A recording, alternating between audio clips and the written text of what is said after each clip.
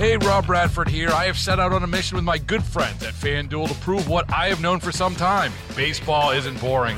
Now I have a daily podcast to prove it with some of the most notable people in the baseball world, screaming baseball isn't boring from the mountaintops, or at least agreeing to come on our show. Players, managers, GMs, and yes, even the commissioner of baseball, Rob Manfred. It has been a constant wave of baseball's most powerful voices. So join the revolution. Subscribe and soak in Baseball Isn't Boring. Listen on your Odyssey app or wherever you get your podcasts. You'll be glad you did.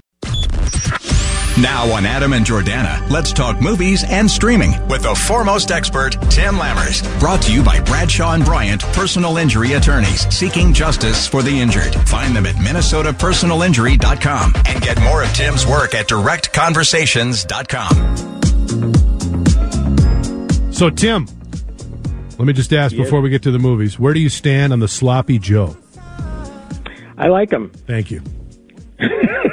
What's your version of the Sloppy Joe? Jordana doesn't.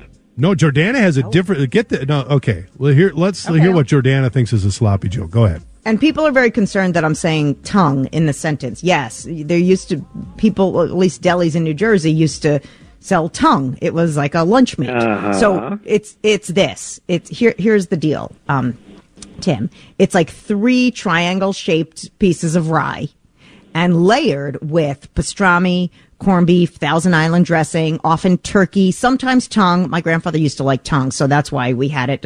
Oftentimes people don't make it because it is gross. Coleslaw, Thousand Island dressing. So like a 3 stack sandwich with a little, one of those fun toothpicks with the cellophane on top, little cocktail toothpick. That's what we called Sloppy Joes. So I never had this, quote, loose meat sandwich. It was more of a stackable. You know what, Jordana? I love you and everything, but I'll pass on the old tongue Sloppy Joe. No tongues. Okay. Don't Google beef tongue, by the way. Don't Google that. I'm not going to Google nothing. It's not. Yeah, it was kind of gross. I know. All right, let's talk movies. That's interesting. Yeah. Let's talk movies, and then we can talk what you're doing Super Bowl later. But let's start with this theatrical release. It's called Lisa Frankenstein, starring Katherine Newton and Cole Sprouse. Are you hot for me? Lisa! Does he have more of a basketball bod or a football bod? He doesn't play sports. I tend to his grave. I talk to him. I wish I was with you. That's really weird, Lisa.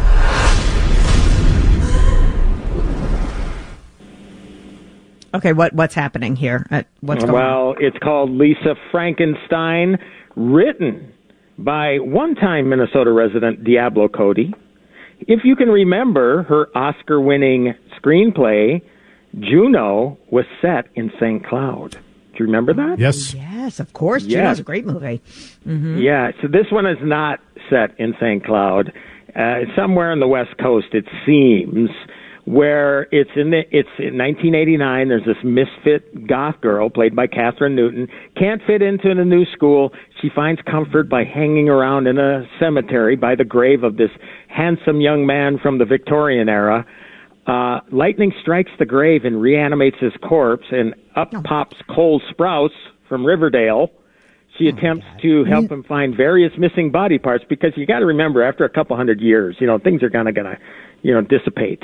And when they do, they stitch the parts on the corpse one by one, like Dr. Frankenstein. They give it a dose of electricity provided by a dysfunctional tanning bed, because it is the 80s and 90s. This corpse gets closer and closer to being human with each new body part. Unfortunately, they need to find live people to get these parts from, which means that they have to act in a murderous manner. So it's really a dark horror rom-com that mostly just falls flat. It doesn't work. How often have you seen a movie where it's like you can pinpoint and you say, I think they're trying to be funny here. They're trying to force it too much. You get that for most of this movie. It seems to me, are we talking about Cole Sprouse from the... Go ahead, I'm sorry. Well, it seems to me like this would be a Halloween movie. It's a strange time of year. Yeah. I mean, I think here, because they're trying to play up the whole romance angle, they're trying to go for the Valentine's Day date crowd here, I think. But really, what it does feel like is a bad teen rom-com from the 80s and 90s. I think it really does have promise. I mean, halfway through its final act, and the movie's about an hour and 40 minutes long, there's some of this Diablo Cody wickedness in there that you get, which is pretty funny. But to me, it's just like, it's just too late. For this to really to save the movie at this point. I mean, I would prefer. There was a movie that came out about 10 years ago or whatever. It was called Warm Bodies, where it was a woman that had a zombie boyfriend and basically tried to make him whole again, make him human again. So it seems to feel a lot like that sort of movie. So, you just come away from a movie like this, it's like, I've seen this before. This is the same Cole Sprouse from The Sweet Life of Zack and Cody, because my kids used to love that show. Yeah, and more recently Riverdale, which is a takeoff of the Archie comics. And I have to say, I mean, he doesn't speak a word of dialogue for almost the entire movie. He's a creature. He's like Frankenstein, so it's like, that kind of stuff. Fire bad. And then there's no bread, beer good, cigar good, nothing like that. But at one point, he just maybe because of what he's wearing, it reminded me a lot of Johnny Depp and Edward Scissorhands. Yes. And because the movie is set in suburbia, it's like, wow, this kind of gives me that feeling, which is really cool. But again, it just comes way, way too late in the film for me to even, it just, you hope a movie's going to turn the corner at some point, and this takes forever to turn the corner, unfortunately. Hard pass. Sounds like we'll pass on that one. This one, though, I totally forgot about this because I saw the previews for this, and I think I've been watching other shows. But here, finally, just remember this one. I think this is one that Jen and I will get into. It's the FX Hulu limited series, Feud, Capote versus the Swans, Naomi Watts, Diane Lane, Demi Moore, Callista Flockhart, and Tom Hollander, who plays Truman Capote. We see the importance of presentation. Underneath, though, it's an act. Truman. Tell me everything. Here's the fact. Even your sister will steal your man. I don't know what matters more to him, the sex or me knowing about it. Wait, go back. We're talking the governor's wildebeest wife, that fat-ankled harridan. Yes! Baseball is in full swing. NBA playoffs are heating up, and your NFL team is gearing up for training camp. Listen to the latest on the teams you love here on the Odyssey app. The biggest sports radio stations in the country, providing unrivaled local coverage of their teams, all in one place. Exclusive interviews with players, coaches, and team executives, streaming live and always available on demand. Stay in the know with your favorite teams right here on the Odyssey app. This looks great. I hope you like this one because this one looks good. Well, I will first tell you that in 2017, the first Feud by producer Ryan Murphy came out. That was Jessica Lange and Susan Sarandon as Betty Davis and Joan Crawford. One of the best series I have ever seen, bar none. This finally, 7 years later, they came up with a great story, a true story. This is the Real Housewives before there were Real Housewives, okay? And this is true. I mean, Truman Capote, obviously he wrote in Cold Blood and Breakfast at Tiffany's, but he was also a columnist, I guess you could say, for Esquire magazine. And he was a high society guy who actually came from humble beginnings, growing up with Harper Lee down south. And, you know, he obviously he gained the confidence of these women. They were all married. He's an openly gay man in the 1950s and 60s, which was very, very rare. But he was embraced by these women because they felt safe, and they told him things that they probably shouldn't have told him because he betrayed them by publishing it all in an Esquire column. So they vowed to get even with him. So 3 episodes so far. You named the cast. I mean, and Chloe Sevigny is also part of that cast. Love her. Tom Hollander is brilliant as Truman Capote. He's so good. Oh, my God. And he's been in things that you know. I mean, he was in Bohemian Rhapsody. He was like Queen. He wasn't the manager. He was involved with Queen somehow. Also, he was in a great show called The Night Manager with Tom Hiddleston. And so he's a terrific actor who finally gets to showcase his talents. Now, you might want to compare this to Capote with Philip Seymour Hoffman. Philip Seymour Hoffman, and I went back and watched a little of that, and that's a much different look at Truman, much more serious. Here you get more of the whimsical Truman, and, that voice, it's amazing. And there's another actor, Toby Jones, that played him in a movie called Infamous. Yep. So not too many people have attempted it because it is a very tall order, but it is a masterfully produced series that's completely fascinating. 3 episodes so far. I loved every second of the first 3 episodes. Can't wait. Oh, can't wait. Yeah, that's on my list. Putting it on the list.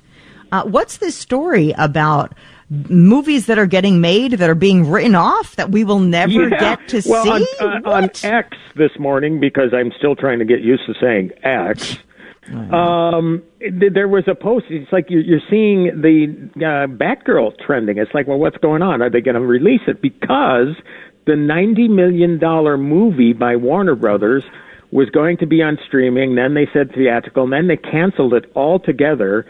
And it will never be seen. They use it as a $90 million tax write-off. Warner Brothers Discovery. Why aren't we going to see it?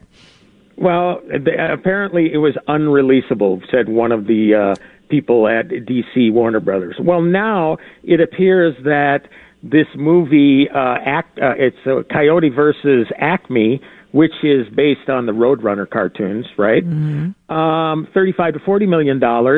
They were going to cancel it, and then there were bidders, including Paramount, including Netflix, whatever, even at a price tag of $35 to $40, and an offer from these studios at up to $80 million. Warner Brothers Discovery reportedly rejected it, which means it could suffer the same fate as Batgirl and never be seen. Now imagine putting your heart and soul into a $40 million, I can't even fathom these numbers, $35, $40 million picture, or a $90 million picture, all these actors, all the craftspeople, everybody, and never have it seen. And it, at least by this report from the Wrap, it's suggesting that this may be going down that route. It hasn't happened yet, but it's not looking good. We only waste that kind of money on elections. That's too bad. Yeah, right? Oh, I could open a can. You want me to open a can of worms? Sure. I can do that for you. Or forming a committee to come up with the design of a state flag. Oh, God. By the way, Tim, I finished Griselda. Oh, no, we have one more Griselda. And thank you for that recommendation because I love it. I love Sofia Vergara. It's so good. It really is. And I'm not knocking the design of the state flag. It just costs so much money to come up with this stuff. Yeah, I know. But I will tell you quickly, after I watched Capote versus the Swans, a film came up, Cocaine Godmother. There was actually a film in 2018 that starred Catherine Zeta-Jones as Griselda. Boy, let me tell you something, too. The real Griselda, she should be thanking, I know she's no longer with us, but she should be applauding the casting agents in Hollywood, Catherine Zeta-Jones and now Sofia Vergara. They don't look anything like the real woman looks. I'll just say that. I know. But it is a great series, and I'm glad you're watching it, Jordana. After the last one, go right over. I would even maybe suggest it. You don't have to because they're anthology stories, but I would say start with Betty versus Joan and then go to Capote versus the Swans. Two of the best instances of television that you will ever see. Love it. Tim Lammers, thank you so much. For more on Tim's work, directconversations.com. We so appreciate you taking the time today. Okay. Have a great weekend. Have a good weekend, Kim. You got it. Thanks. Yeah. Baseball is in full swing. NBA playoffs are heating up, and your NFL team is gearing up for training camp. Listen to the latest on the teams you love here on the Odyssey app. The biggest sports radio stations in the country, providing unrivaled local coverage of their teams, all in one place. Exclusive interviews with players, coaches, and team executives, streaming live and always available on demand. Stay in the know with your favorite teams right here on the Odyssey app.